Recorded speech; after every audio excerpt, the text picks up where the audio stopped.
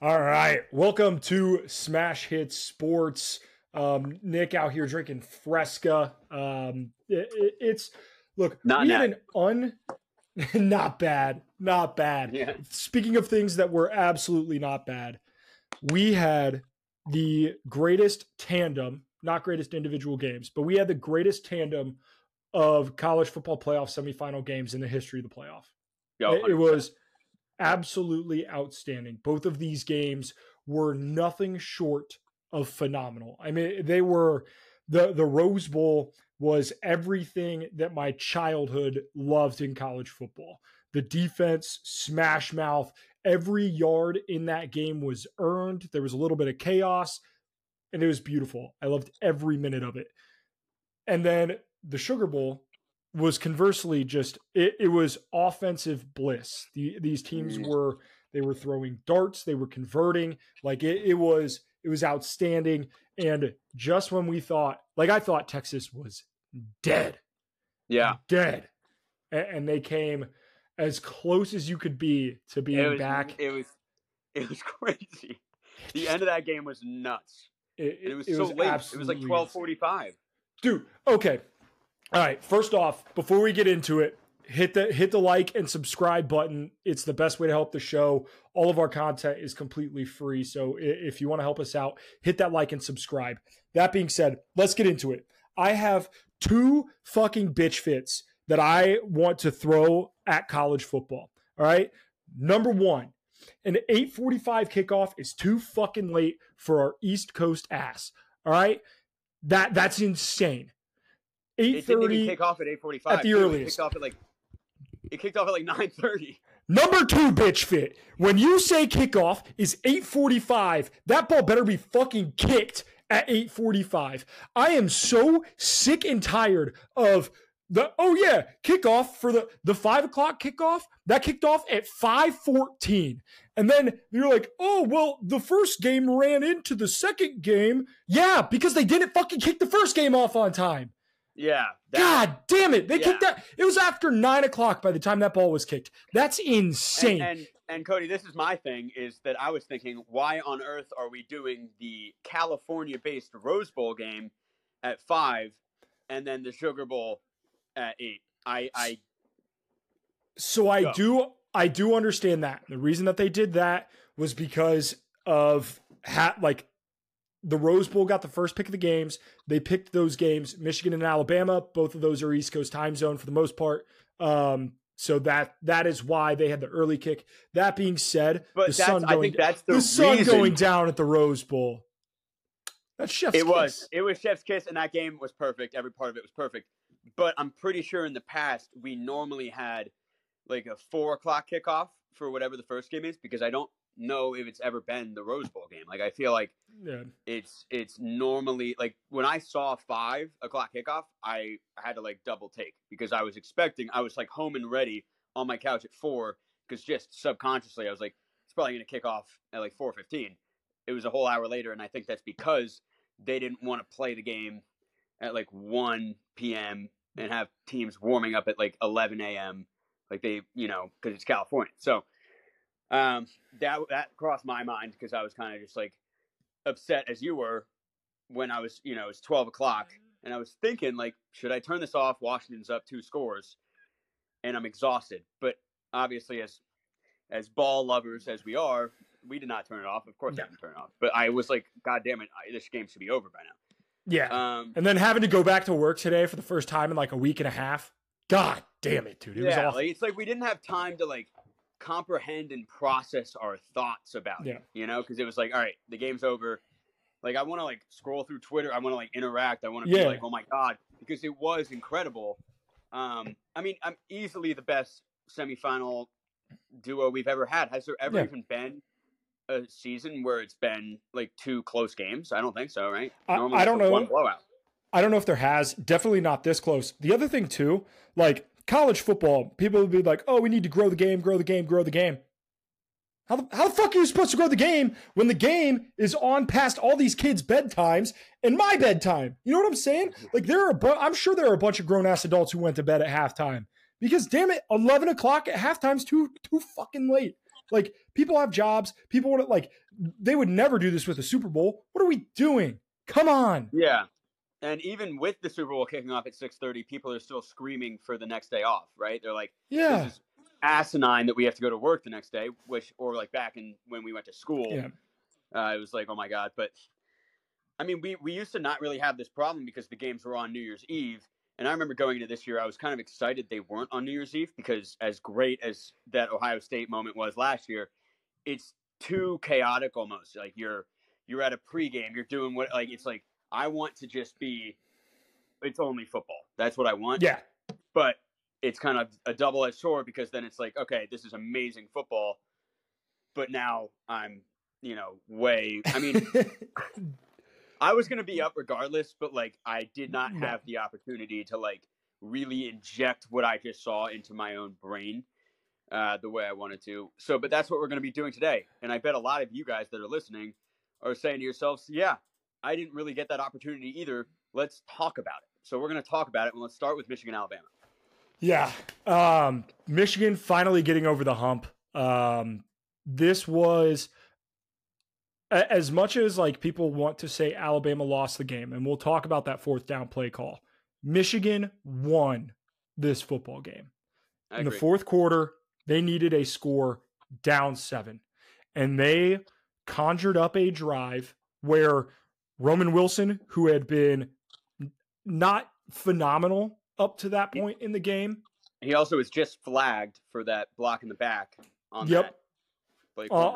Yep. So he wasn't outstanding, and he redeemed himself. Made some phenomenal plays. J.J. McCarthy, I will be the first person to admit that I am a J.J. McCarthy hater. He is a game manager extreme. That being said, he managed this game perfectly. That last drive was exquisite. They did exactly what they needed to in overtime. They scored on 2 plays. It was like Michigan, Sharon Moore, hats off. The adjustments that Michigan's offense made in the second half of that game were phenomenal. Like in the second half of the second half, I would say. Okay. Right. Fair. But for a little bit there, it was like, what is JJ doing? What is this offense doing? And then they readjusted, and it was like, oh my God, it's like a light just flipped. And I completely agree. JJ was looking great. The run game that was getting stifled for a little started to find its ground again. I know that, so Alabama was minus 650 live at one point, but to me, and I was watching with some people, and we were all saying it at 0 point in that game did we think we knew who was going to win. Like even when Alabama was up 2013, people who had Alabama, people who had Michigan, we were both kind of like, I don't know. Anything could happen. When Michigan was up, it was like, I don't know. And so when I saw that, I mean, I was like kind of surprised. And obviously I took it and it was awesome, but like it definitely, this was like, that was my favorite game. I think it was literally a perfect football game. I was just smiling ear to ear at the end there as the sun set in Pasadena. We'll get to Washington, Texas in a little, but I do think there was more of that feeling of like, okay, it looks like Washington's the better team. It looks blah, blah, blah. And this game had just enough chaos too. Like whatever the fuck Michigan did on that last punt return to like get the ball at the 1. Oh my God. Like they about lost it there. You know what I mean? And then Dude, I know like that. And especially when J.J. McCarthy's kneeling with like 12 seconds left from the inch-yard line, like the ball. Yeah, he had to like go down forward. And he didn't. Like it was as close to being like a game-losing safety as I've ever seen, which is like the type of thing that shouldn't get you out of your seat, like a punt to basically say we're going to play for overtime. Yeah. And you're like out of your seat, like oh my God, freaking out. Obviously Michigan muffed the punt earlier. There weren't like any asterisks though, of some games. Yeah. It's like, oh, there's a terrible flag here. There was a bonehead thing here. It really just felt like a normal, like two great teams that had a couple minor mistakes here and there, and it just played out and went into overtime. Maybe that play call at the end was like the biggest mistake of the game, but we'll talk about that in a sec. Yeah, well, let's talk about it now. That play call, fourth down from the 3, right? a lot of people are giving Tommy Rees shit for calling what was essentially what looked like Jalen Milroe just diving into the fucking offensive line and hoping that he got it. Here is the issue that that happened with that play. You saw the running back come in motion, right? And then they motioned into not a true like running back wheel pattern, but the running back went out in essentially the flat behind two wide receivers on the left side.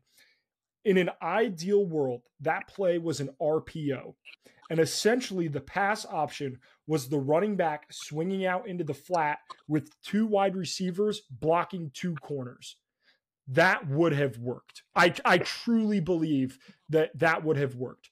The problem is that center snap was low. It was not a good snap. And this is a center that they had a bad snap earlier in the game. This is the same center that snapped the ball back that caused the 4th and 31 to begin with against Auburn, right? So this snapping problem for the center it's not some sort of like new issue. It's been an issue at several points this season, and it popped up again. Now, should Jalen Milroe probably have still had the fortitude to hit that running back in the flat? Possibly.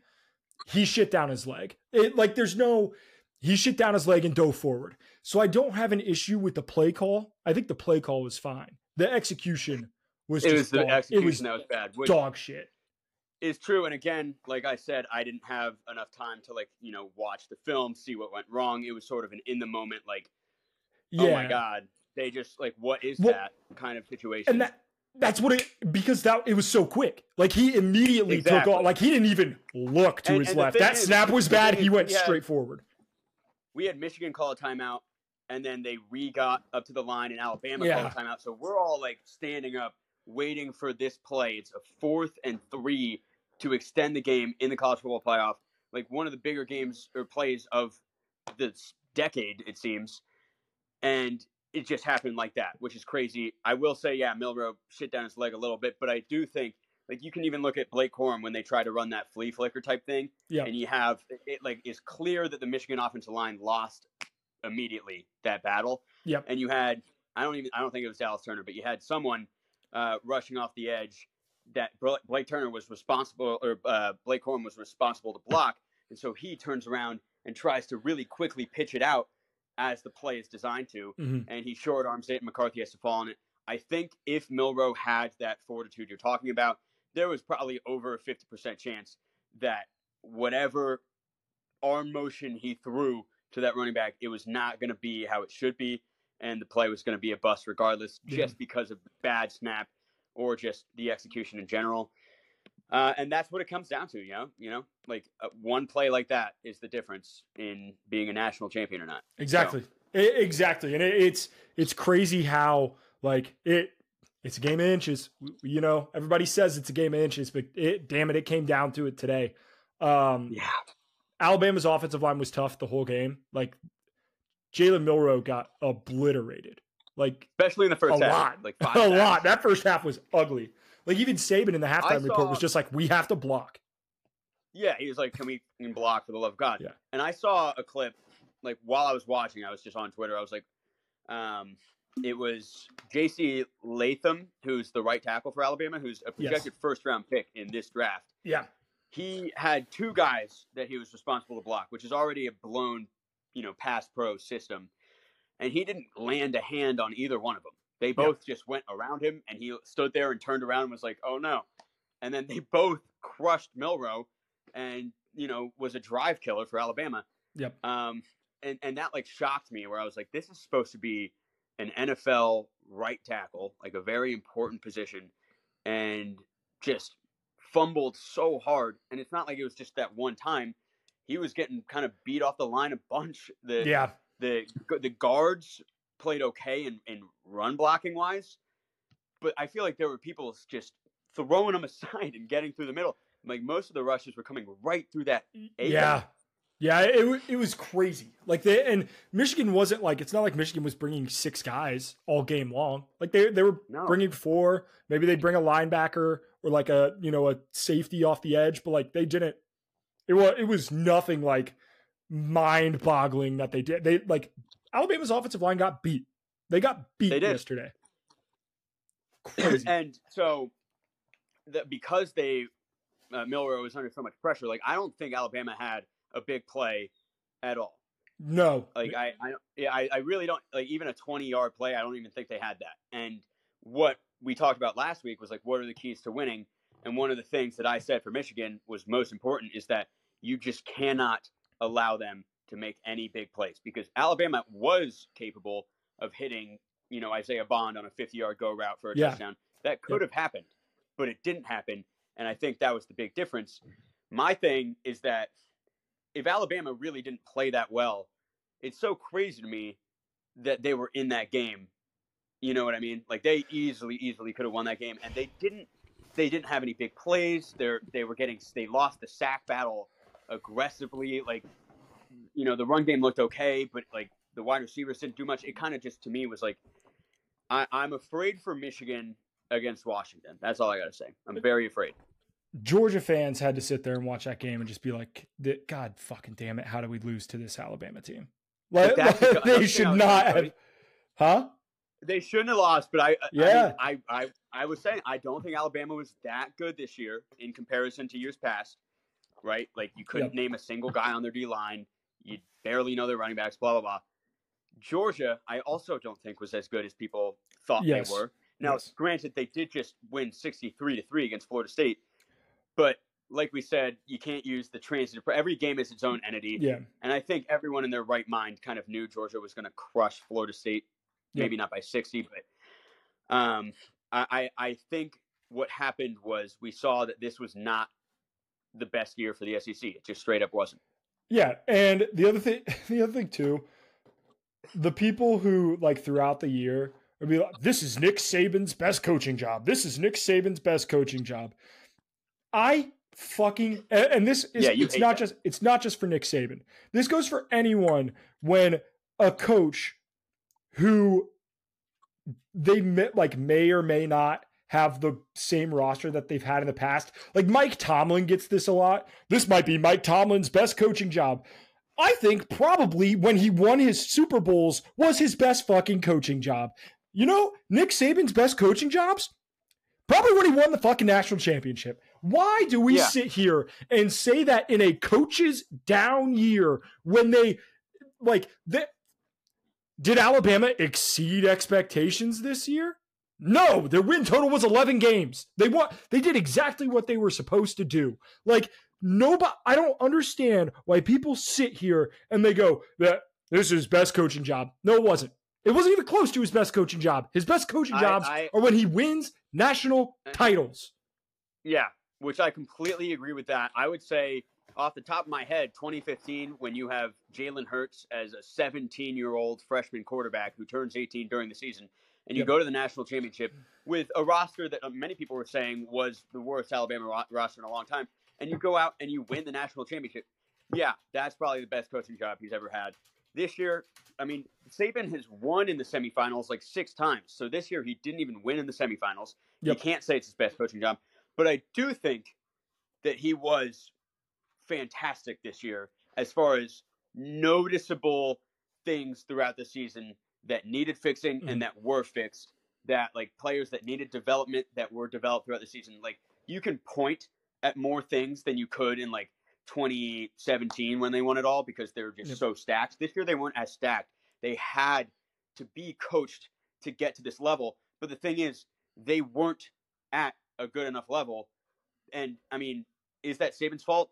Some of it, yes, because they didn't win it all. And they didn't execute on that last play. And that's kind of a coaching issue, right? So, yeah, you can't say it's his best, but I do want to tip my cap to how good they got throughout the season. Even the fact that they were in the playoff, to me, was a testament of Saban's prowess. Yeah, I agree. I mean, don't get me wrong. He's a phenomenal coach and did a phenomenal job. However, he won a national title with fucking Greg McElroy and AJ McCarron. Like, this is not his best coaching job. 2011. That's another great. That might be his best. So he won Mac Jones. Shit. That being said, Asterisk. I put the vibes were off on this team. Did you see like Dallas Turner's statement after the game? Mm-mm. That No. immediately before Michigan and Washington had kicked off, Dallas Turner declared for the NFL draft. Ain't no ifs, ands, or buts about it. I'm gone. That's the official statement. The fuck, dude? You couldn't wait like an hour? You couldn't wait till tomorrow? Like, you know what I mean? Like that dude had his locker cleaned out before before the reporters came in, which is crazy. And then Jermaine Burton, that was like his emotional and then what's on your mind, heading into this game? Murder. 4 catches for like 24 yards. What are you? Well, Come on, dude. Yeah. Like we gotta. This team was really weird. This was a weird ass Alabama team. Like, yeah, a lot of guys were frustrated at the end. Michigan, when you look at Michigan, who is like, it seems like a very connected unit, yes. right? Like they're all, close, tight knit, like band together, arm in arm football team.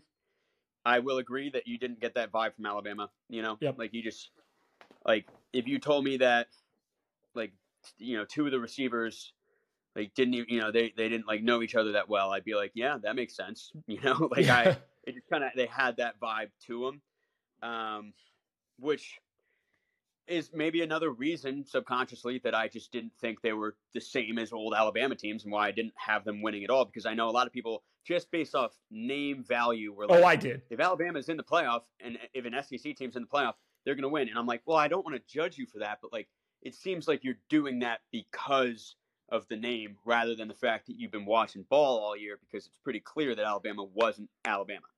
Yep. I fell into that trap. But let's talk about the game I was right on, because I love talking about being right. Yeah, and I was wrong here. Washington. We were both kind of right, but you got the winner. The game played out how we thought it would.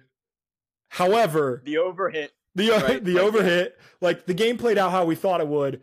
It came down to like we both kind of said like whoever had the ball last would win. Turns out not the case. Yeah, not the case, but almost the case. Almost the case. The ending of that game, absolutely insane. Dylan Johnson, who has been tremendous for Washington all season, goes down with an injury on the last rush for Washington, causing essentially a stoppage of the clock. And which sucks. It's essentially a timeout, which gave Texas 50 seconds in the punt and trip down the field. Texas was the clunkiest team I have ever seen getting down the field. Like they did it somehow. They got a fair catch interference on the punt return, and that got them another like 10, 15 yards. And then it was like shitty play, long completion. Shitty play, completion to the 12. And then from the 12, they were just not like those. They ran a pass to the flat that was why? And then no, it was like a pump fake to the flat, and then that look away is going to just totally make the flat defenders and the weak side linebacker just sprint the other way and then pass back to the flat, and he lost a yard. It was insane. Yeah, I was shocked. That was terrible. And then they just ran like 2 fade plays to Adonai Mitchell. And what do we? Which, if you look at the slow-mo on that 4th down play, which, again, crazy. It was 4th down with 1 second left to win the game. So amazing that we had, 2 of those. But you look at it, if the Washington cornerback, who I don't remember his name, but his vertical must have been 45 inches, because the play he made to deflect that ball. That ball was going to land perfectly in Adonai Mitchell's hands as he was, toe tapping. It was going to be like Santonio Holmes in 08. Yep. Brilliant. But the Washington defender is towering over him, 4 feet in the air, and spikes that shit out of there. I mean, that was play of the game.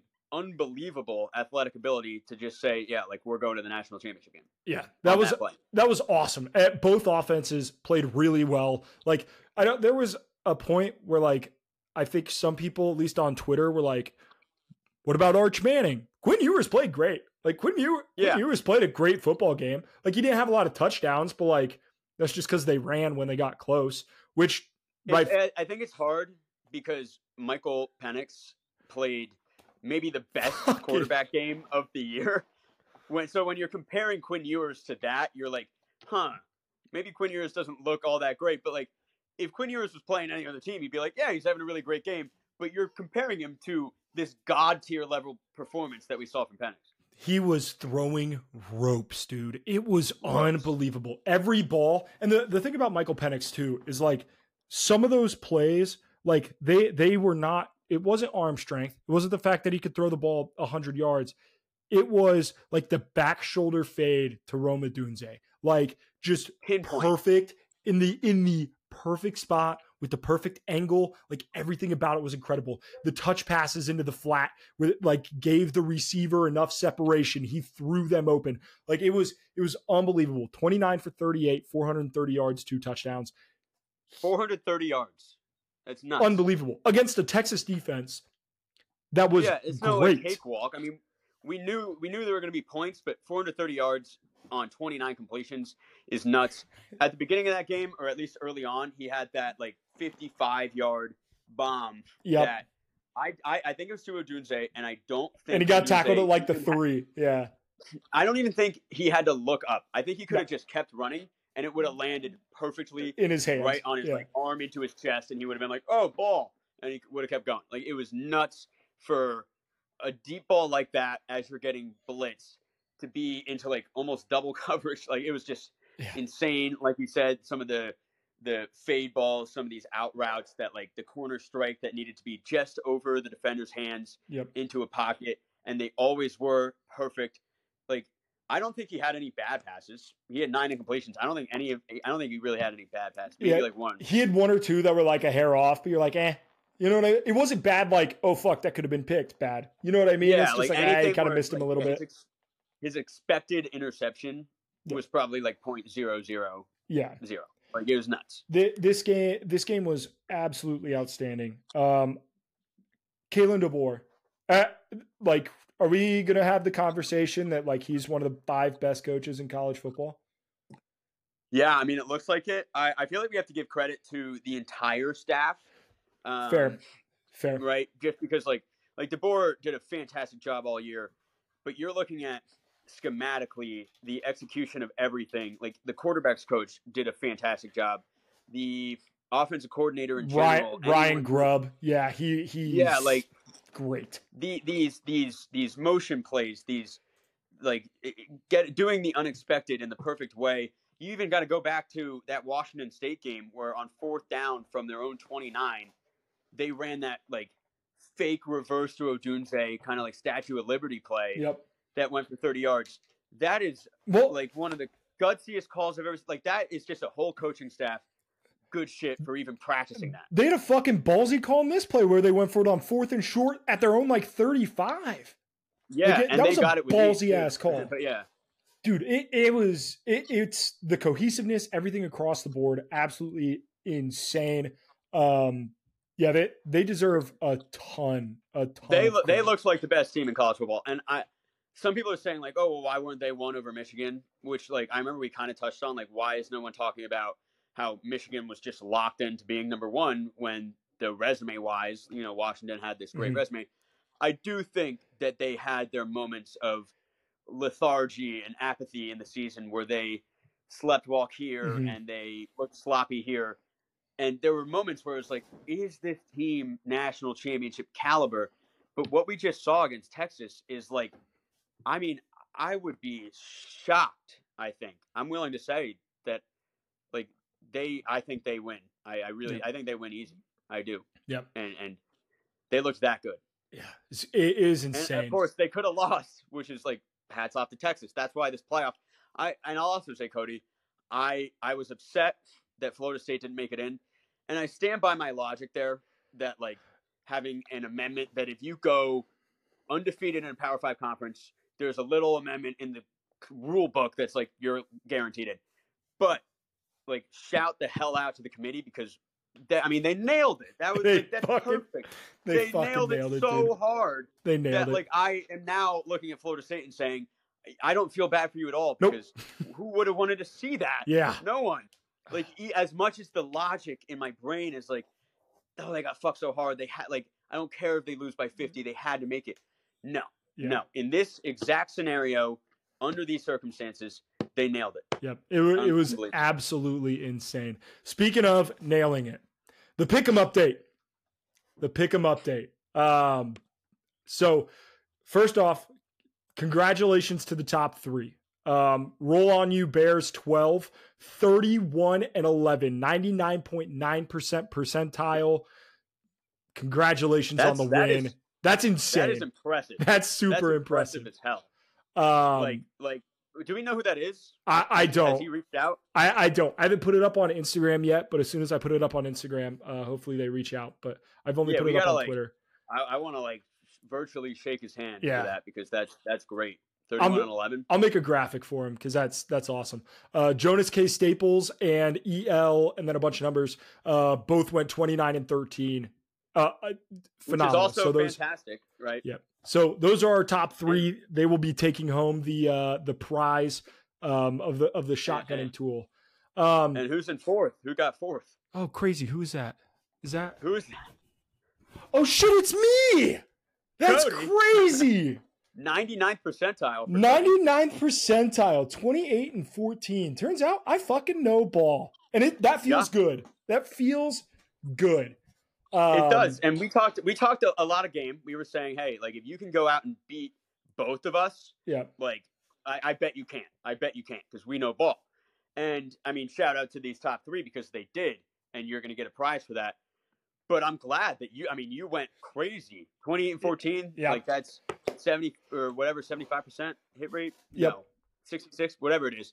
I don't know the math. I think it's 66%. But that's fantastic, considering these are all we're picking the winner, and like you say, the best gamblers are 55%. You crushed that. We picked them prior to any bowl starting. Didn't know a lot of the opt-outs. Yeah. So we knew nothing, and you went 28 and 14, which is great. For a little bit there, I was actually looking not great. I was 12 and 15. I think the last time we recorded, I was 12 and 15. Yeah. And I was like, oh my God, I'm gonna need a miracle. And after that, I went 12 and 3 in my last 15 games. Well, that's pretty damn good. You even said too, you're like, hey, look, we struggled early because we didn't have a lot of confidence in some of those games, a little obscure teams. Maybe not all of us watched USF this year, right? And we had some balls that didn't bounce our way. Old Dominion, what the fuck was that? But tons of balls that didn't bounce our way. But that being said, you called it. You said, hey, when the going gets tough and the games matter, New Year's 6, he's like, you were all over it. So I was all over it. And I mean, some of the games yesterday, they weren't that hard. Tennessee, Iowa, I would have put my life fucking savings. Oregon, Iowa wouldn't get kind of a lock. Yeah, Oregon was a lock. LSU actually barely snuck by with Johnson, that was a great game. That was a great game. But it's like you're saying, that we watched all these Power 5 teams that were ranked in and out throughout the season, and we finally get to the moment where it's okay, we have to pick one over. So many people picked Auburn over Maryland, which you might be included. I did. So no shot fired to you.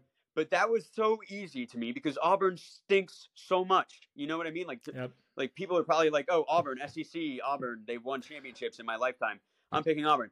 Auburn was so bad, man. And Maryland beat them easily because obviously I was able to watch them both. Now, I was higher on Maryland than you were all year, so there was a little bit of that in there as well. But games like that where, we watched both teams, 12 and 3 in those games, pretty much, right? So that's pretty damn good. The ball knowledge came out. We love it.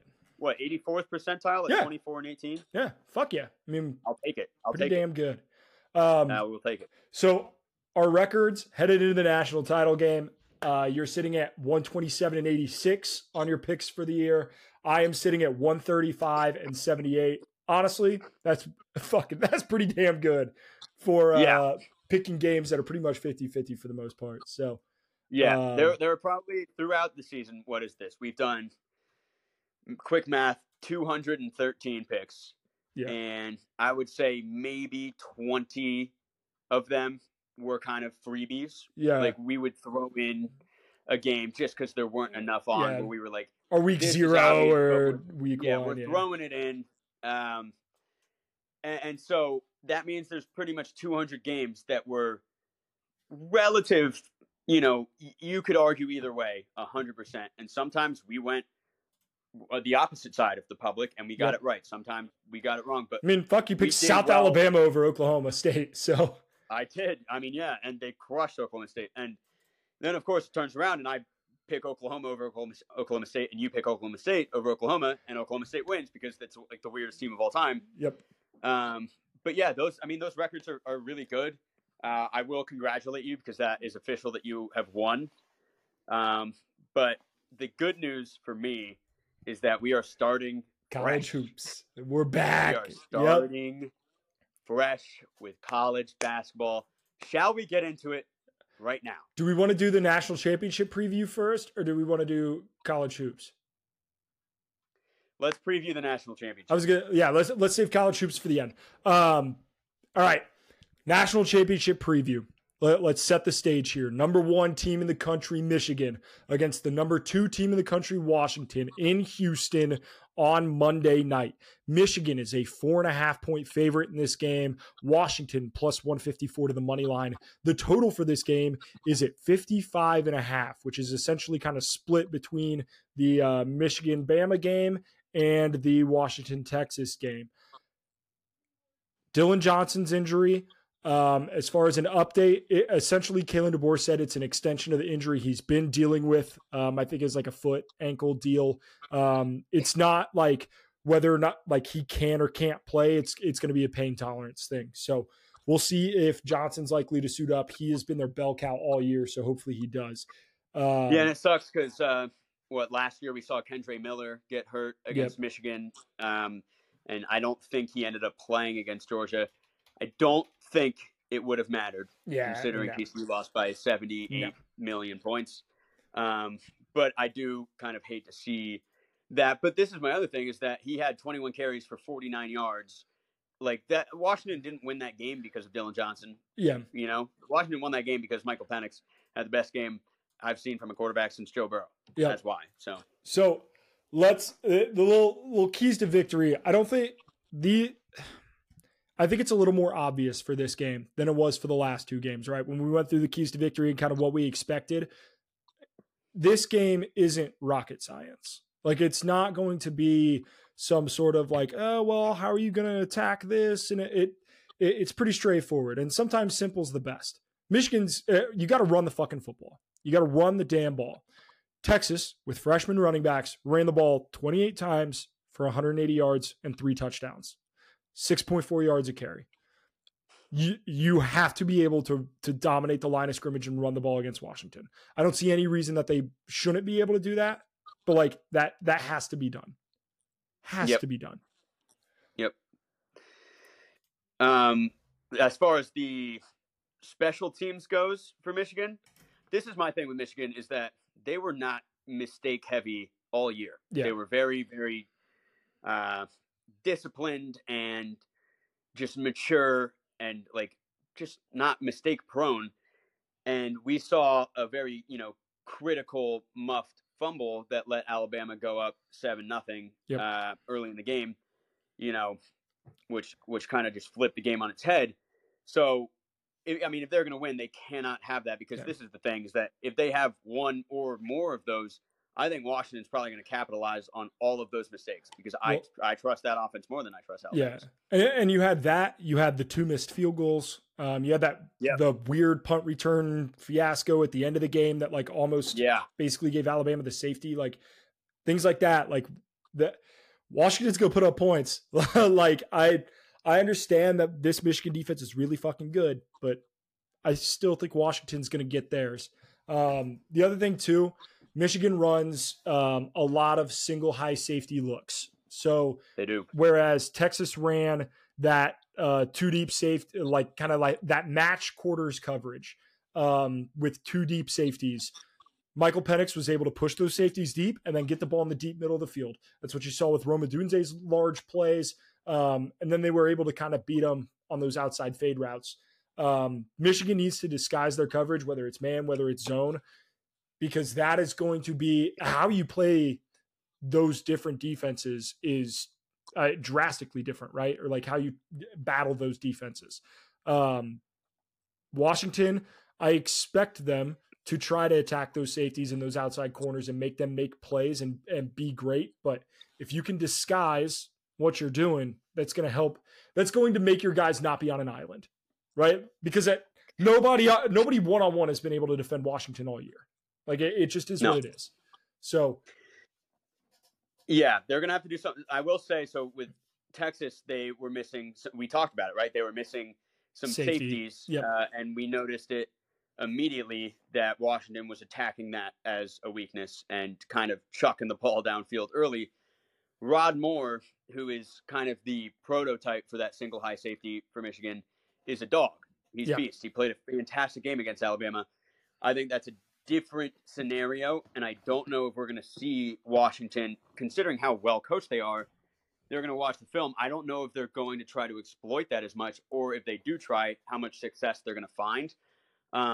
So it's interesting. I can't say confidently what I expect, because we've seen Washington games where they aren't really chucking. We've seen them win with out routes and methodical drives, and we might see a game that leans more towards that. My thing is that if Michigan, like when Michigan struggled against Alabama and they had to punt it away, which was mostly in the third quarter, Alabama dominated that third quarter, right? Alabama still only put up 10 points when Michigan was getting 3 and out after 3 and out after 3 and out, doing nothing with the ball.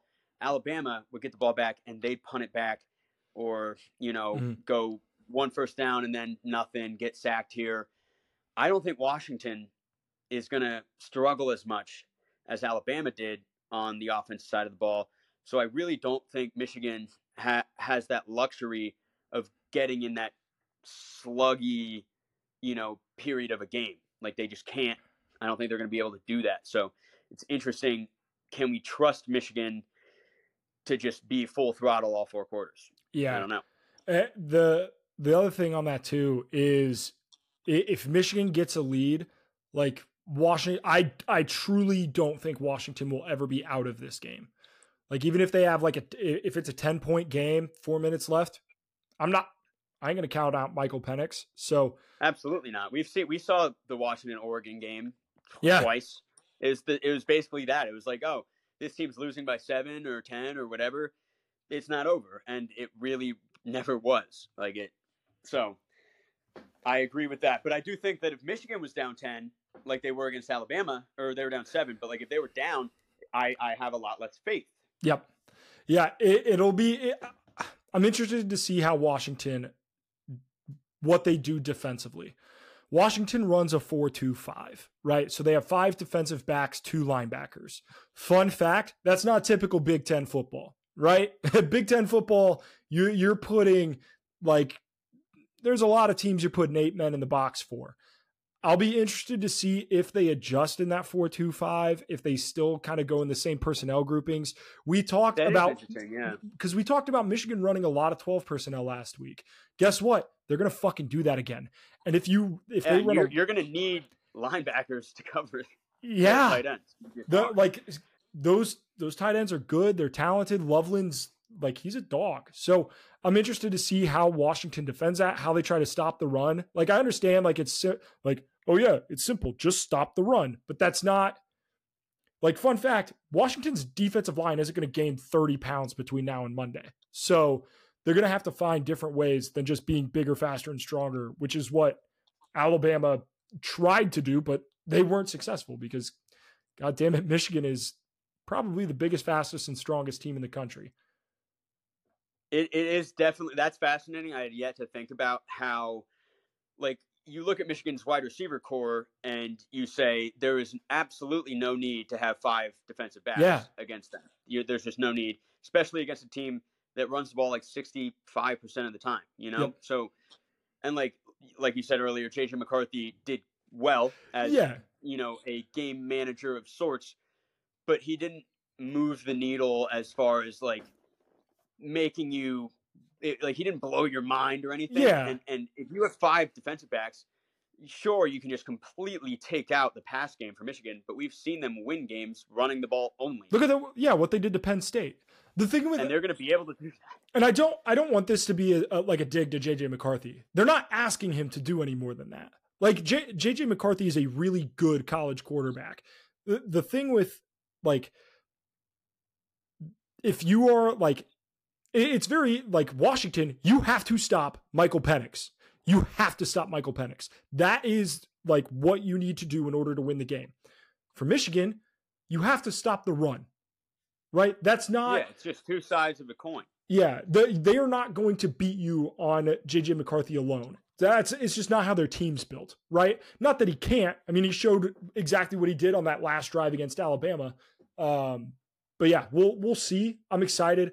So the other thing with Washington is with Dylan Johnson possibly being banged up. We'll see if he's able to go.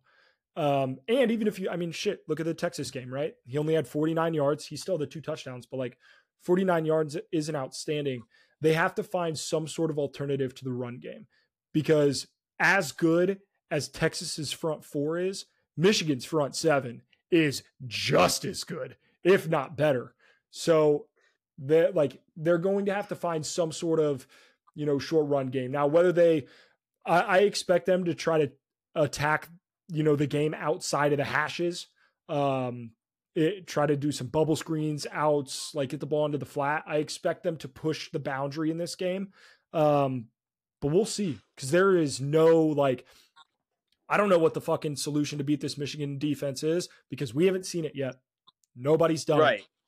But my thing is literally, other than Quinn Ewers, other than Jalen Milroe, Michigan has played 0 quarterbacks this year that are like wow, you know what I mean?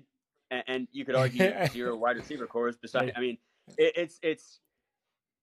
I don't know. This is such a great matchup, because it's like, is Michigan really, really that dominant, or have they just been playing like Drew Aller was like, and Kyle McCord? Those are the guys that they were afraid of. Jalen Milroe, who got so much better throughout the season, but Milroe was never the level of Mike Penix. He just never was, and we saw that. That's two totally different quarterbacks. You know what I mean? Like, it is. It's crazy. Yeah, Penix is straight up like a pocket passer at this point, and so I think they are going to need to, have some.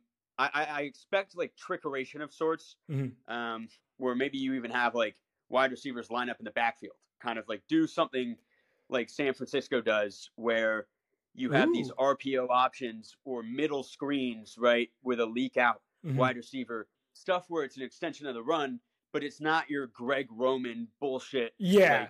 Okay, it's going to be a bubble screen, as he says, with the fucking Ravens hat on. Yes, as a former Greg Roman hater, I understand too well how to not try to get an extension of the run. So I'm expecting some crazy creativity. Who's the defensive end on Michigan who had like the game of his life yesterday that I hadn't heard of? So I don't know his name. I don't know it off the top of my head.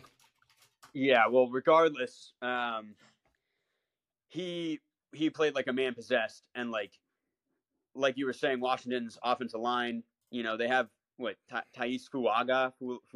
He's a hoss. Yeah, he was outstanding against Texas. I don't think he gave up a single pressure.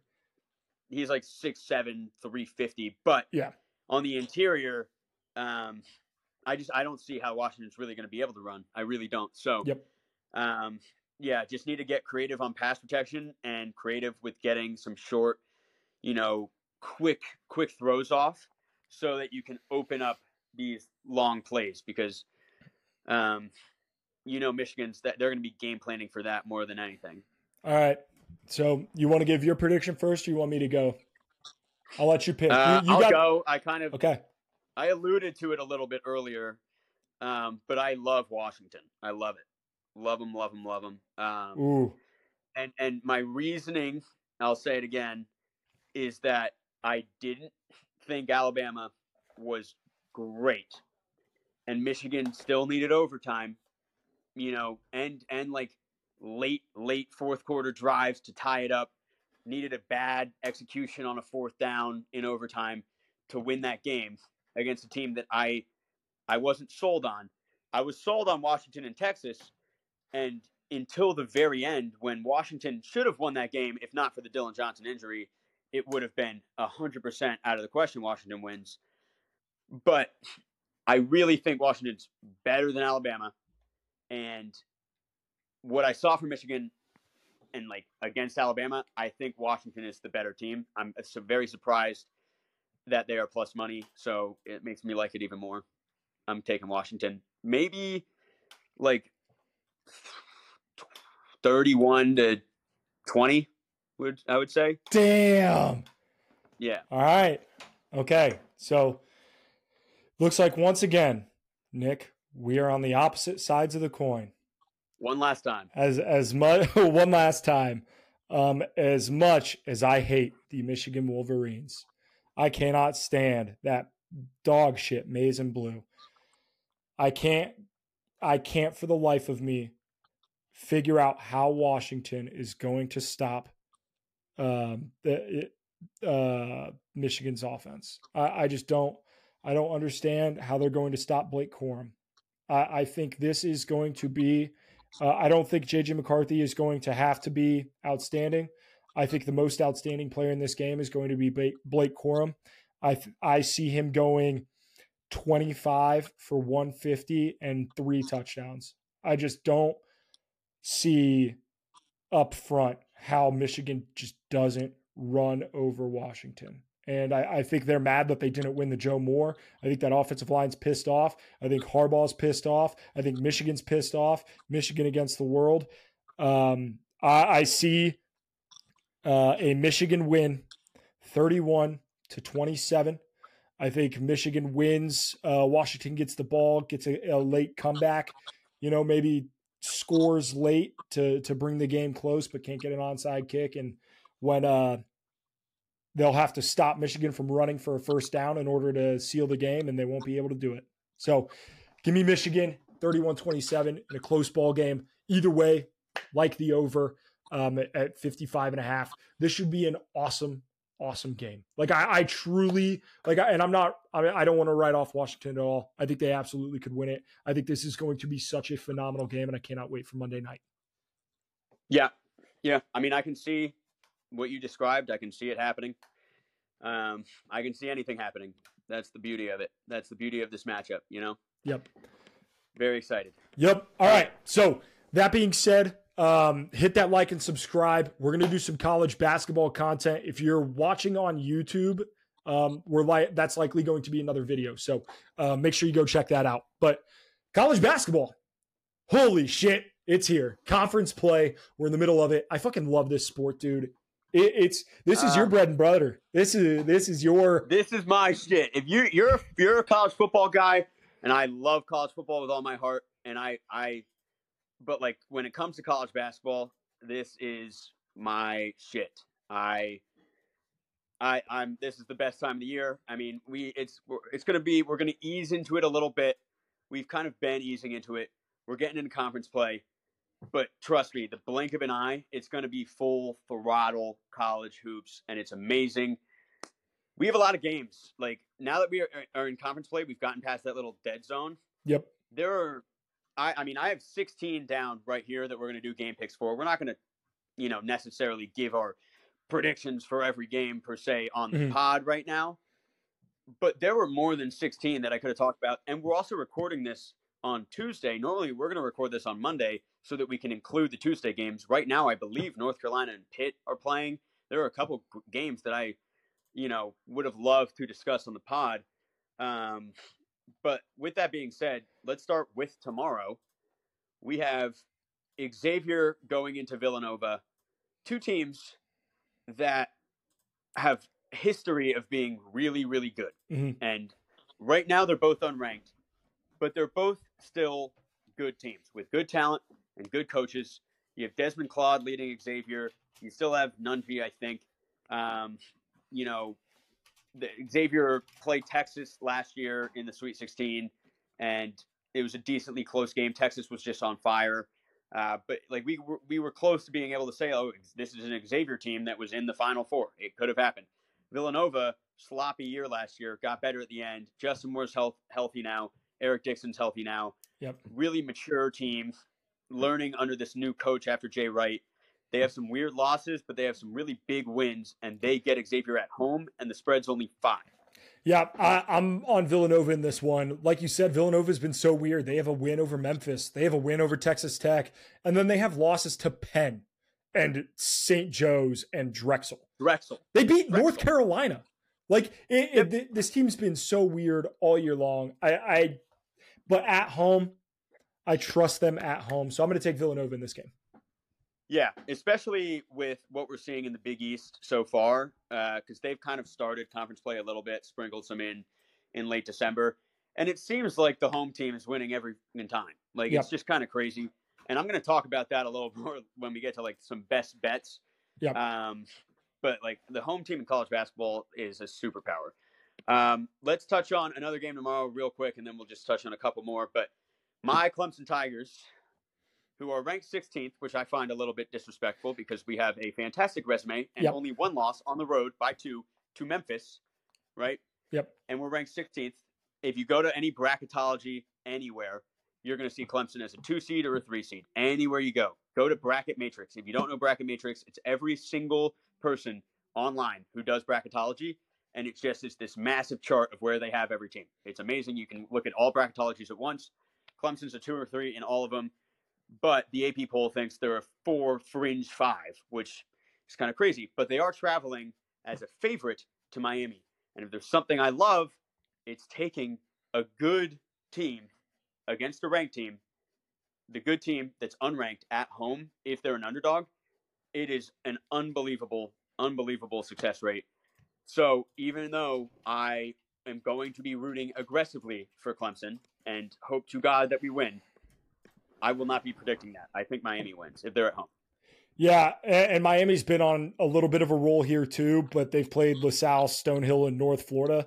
The last good team that Miami played, the last 2 good teams actually that Miami's played, is Colorado, who they lost to at home, and Kentucky, who they got whooped by. Smoked. Yeah. So I think there's a little bit more smoke and mirrors with this Miami team than some people think. Their resume, you talk about Clemson's resume being unbelievably impressive.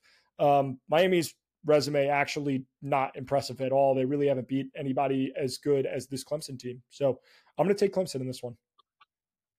Yeah, and so one of our listeners, or at least followers on Instagram, is a man by the name of Michael Kraft. Don't know him, but he's very active, and he's a very active Miami fan. And at the beginning of the year, I said, Miami has maybe the easiest non-conference ACC schedule that I've ever seen. I was just like, wow, they have one opportunity to get like a resume boosting win, and that's on the road at Kentucky, which is a game that they were never going to win in the first place. Even if they were like a top 10 team, they were going to lose that game because Kentucky at Rupp is a different beast. So I'm not surprised at all that, we're sitting here saying like, wow, are they even a bracket team right now? Because they don't have the resume, but I do still think that they're a good team. They still have, they have Matthew Cleveland from Florida State who came in, who's a really good player. They still have Norchad Omier. They have Ruga Poplar. And like in this game where you get to play at home, which it's different. Miami basketball is a different beast. Miami football, you have to travel to Hard Rock Stadium to watch the games. Miami basketball, they normally have their fans show out, especially for big games. Clemson is really, really good, especially offensively, but Miami can score at will. I don't think Joe Girard is going to be able to defend a light post against Miami. I think they're going to be, if they get hot from 3, like I can see them winning this game. I think it'll be close, but I if they need that resume boosting win right now, which they do, and they have an experienced head coach in Larinaga, and they're at home and they're a dog, you just got to eye for me. Hey, I don't blame you for taking them there. I like that you're going Clemson. I also want Clemson to win. I want that to be clear. I really very badly do. But really quick, we don't need to talk about it. All I want to say is Arizona, they're hosting Colorado on Thursday. Arizona just lost to Stanford. At Stanford, Stanford's a good team. Stanford was plus 800 that was nuts because I bet on Stanford. I did Yeah. because it That's fits the crazy. mold of what you're supposed to do. You're supposed to take the good team at home against the ranked team, and Yeah. they won by a lot. So Yeah, I think Arizona fucking dog walks Colorado here. They're gonna be upset. They're gonna be pissed. yeah, They just lost. Yeah. So you have UConn is UConn. playing. You have Yeah, they're playing at Butler. Butler? I have Butler. Yeah, I'm taking Butler in this. Yep. Why? You're because Butler's playing at home against a ranked team, and they're a dog, and they're good. That I mean, Thad Matta, Butler's doing a great thing. I do like Thad Matta a lot. Greg Yeah, Oden's on that staff too. Yep, they've turned the culture around there. They were kind of like in the post Brad Stevens era, just like, oh, they're okay. No, they're pretty bad. Blah blah blah. I think they're getting back to playing good Big East basketball. Now, this one's obviously a little more bold because UConn is the 4th ranked team in the country, and they have the rare capability of just smoking any team they play whenever they want. But if I'm going by the logic of what is college basketball, assuming Butler, which I think you're an Indiana resident, I think Butler fans are going to be crazy in that game. Butler fans love Butler basketball. Like they love Butler basketball. It's going to be insane in there. And that's what I mean with college basketball is there's no home court advantage or home field advantage in any sport that matches college basketballs. It's insane. So I'm just taking Butler because I know they're going to be a dog. And it's like the same concept. If we recorded this a week ago and I was like, I'm taking Stanford over Arizona, you'd be like, what on earth are you talking about? So, and it happened by a lot. So yeah, I'm taking Butler. This game's great. Illinois, Purdue. Purdue at home. I'm not betting Purdue I'm not betting against Purdue. I think it's gonna be like a 6.5 to 7 point spread. But I mean, I don't know. It's still a top 10 matchup that should be really exciting. This is kind of like how real is Illinois? Because if they go out and get smoked, it's kind of like, okay, the Big Ten still stinks. Purdue's the only team that's worth a damn. But if Illinois plays some good hoops against Purdue on the road, you got to look at Illinois as a contender in March. Next, you are going Seton Hall here, which is sort of like me going Butler, but it's Marquette at Seton Hall. Marquette's going to be the favorite. Yep. Seton Hall's at home against a ranked team. I should go Seton Hall. You're going Seton Hall. I'm going Marquette just because they've already lost a game just like this, and I don't think they can afford to keep doing it. But yeah, I agree.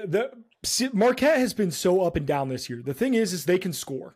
They can score the basketball, but they can't really defend. It's why I'm nervous about them in March, and it's why I'm nervous about them in this game. They've come off 2 good conference wins. They beat Georgetown and they beat Creighton. Both of those games were at home. Now they have to go back on the road, and Marquette has struggled on the road this season. In their last 2 road games, they played at Providence and they lost, and they played at Wisconsin and they lost. Like this isn't like Seton Hall's a solid team. Like they've been pretty decent this year. They've won some games that like they probably shouldn't have. Like they beat Missouri, they beat UConn. The UConn game is what makes me believe that this is very possible for Seton Hall to win because I wasn't so sure about them. They have Olamir Dawes, who's a Clemson transfer. He should be a 5th-year senior by now, but he's a baller. I feel like they might have Kadari Richmond still. He's a bucket getter. Like they pretty much, I feel like, have the same core scorers that they had last year. And last year, they were kind of like a fringe bubble team throughout the entire season. You know, maybe dropping like a game against DePaul, but beating UConn. Like I can totally see Seton Hall winning this game. I just think like, where's that Marquette road win going to come? Because obviously it's not that every single home team wins every time. Yeah. It's just you have to kind of feel it out. Like if they just lost to Providence, who was unranked on the road, that was like a week and a half ago. Are they going to lose to Seton Hall right after that? I don't know their road game after Seton Hall, but I think it might be a tough opponent. It's just like I feel like they have to get this one. But and we'll see. Seton Hall plays Providence on Wednesday, so another game to like kind of keep an eye on before this one. So could be interesting. True. Yeah. North Carolina, Clemson. So we're switched on Clemson here. You have Clemson. We are here. I have Clemson the first game. Big week for Clemson. They're the only team on here twice. Yep. but it's kind of because, well, I mean, these are two big they're the matchups. only ranked team playing tomorrow, and then UNC Clemson. That's a Yeah. massive game on Saturday. You're going North Carolina. I am going Clemson. Just in the sense that I think when it comes to North Carolina, a lot of their pride and ability, it comes from what they can get out of Armando Bacot. Because, like, if Bacot is kind of getting what he wants inside, getting big rebounds, blah, blah, blah, then North Carolina is in a good spot. And they also, if North Carolina is hitting their threes, which with Cormac Ryan now they can, but I think we're going to be able to defend and rebound against Bacot with Ian Sheffield and PJ Hall. It's really going to be like a foul trouble situation, like who's in foul trouble, what. But again, if Clemson's at home, I'm going to take Clemson in this one. Yep. And you're going North Carolina. Yep. And I'm going North Carolina. The next game, I don't know why you have Florida. I just don't see the talent in that game. But Riley Kugel, good player. I guess. I really am telling you, I don't think talent matters as much as being at home when it comes to conference play. It's crazy, and we have seen too small of a sample size this year. I'm going to further my point. So Purdue has not lost a lot in the Big Ten of late, right? Like, they're probably not going to lose a lot this year. Last year, they didn't lose a lot. But this year, they played Northwestern in their first Big Ten game on the road. And Northwestern lost to Chico State, a terrible no-conference team, and they lost. But at home, they beat Purdue.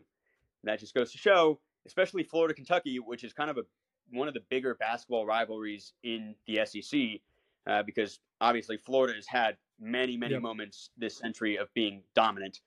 So, I don't know. I just think, the Gatorland's going to be great. I forget the name of the stadium or the arena they play in. Which is stupid. Yeah, I should definitely know. But I literally grew up watching Florida basketball, so I should know. But yeah, I'm going Florida. Especially Kentucky's all the way up to 6 now. Just it feels like they're due for a loss, especially this rivalry kind of game. That's fair. They're going to be a heavy favorite. That's fair. Heavy favorite. All right, I got a hard out in 5. So, are there any last games you want to talk about? Let's talk about you going Ole Miss. I'm going Tennessee. That's the last one we need to talk about. This game should be an absolute battle. What Chris Beard has done to turn this Ole Miss program around in such a short time. Ole Miss was one of the worst basketball programs in the SEC. And I'm excited. I'm really excited for this game. Tennessee is going to be a popular Final Four pick for people in March. I truly, well, maybe not Final Four just because of Tennessee's history in the tournament. But I do think they play a really fun brand of basketball, and so does Ole Miss. This will be, if anything, a fun game to watch. So I hope so. I understand that I'm picking against Tennessee at home, they do the checkerboard. It's gonna be a raucous environment, but I believe in Chris Beard, so fuck it, we ball. Yeah, I do think the spread here is going to be surprising to some people because Ole Miss is going to be ranked 22 in this game, going into Tennessee. But it's a ranked matchup where you're expecting the spread to be maybe Tennessee -5. I think Tennessee's going to be 12.5 point favorite because you look at Ole Miss and you see that they've beat some not great teams by 1 or 2. They were kind of just scraping by. They might still be undefeated for all I know because they are of their. Yeah, so their non-conference was just a bunch of luck and a bunch of not great teams. But you got to tip your cap to Chris Beard because he has done a fantastic job. It went from, is he ever going to coach again, to Ole Miss taking a chance on him, to him immediately proving that he's one of the best coaches in college basketball. Within 13 games of this season, he's just yeah, I'm back and I'm the best. And I think people are still sleeping on Ole Miss. Some people don't have them, making it into the tournament. Some people are saying they're going to finish 10th in the SEC. They're legit. It's just, are they going to beat Tennessee's, stacked team in Tennessee? The spread is going to be crazy. That is absolutely the pick I feel the least confident on. But sometimes you got to have fun. Yeah, I wanted to hear your thoughts there. And I completely agree with everything you said about just Chris Beard and what he's done. So, yep. But that pretty much wraps it up. I mean, I'll post a graphic for everyone to see for our game picks. Yeah. And then for our bets, as these lines come out, make sure you follow Nick and I, Instagram, TikTok, Twitter. All of that stuff's linked in, if you're listening to the audio version of the podcast, it's in the description below. If you're listening to YouTube, it's on the description there as well. So make sure you guys go give us a follow.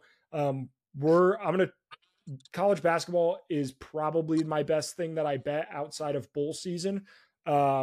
So make sure, because it's hard to give you guys these bets a week in advance when we don't know the lines.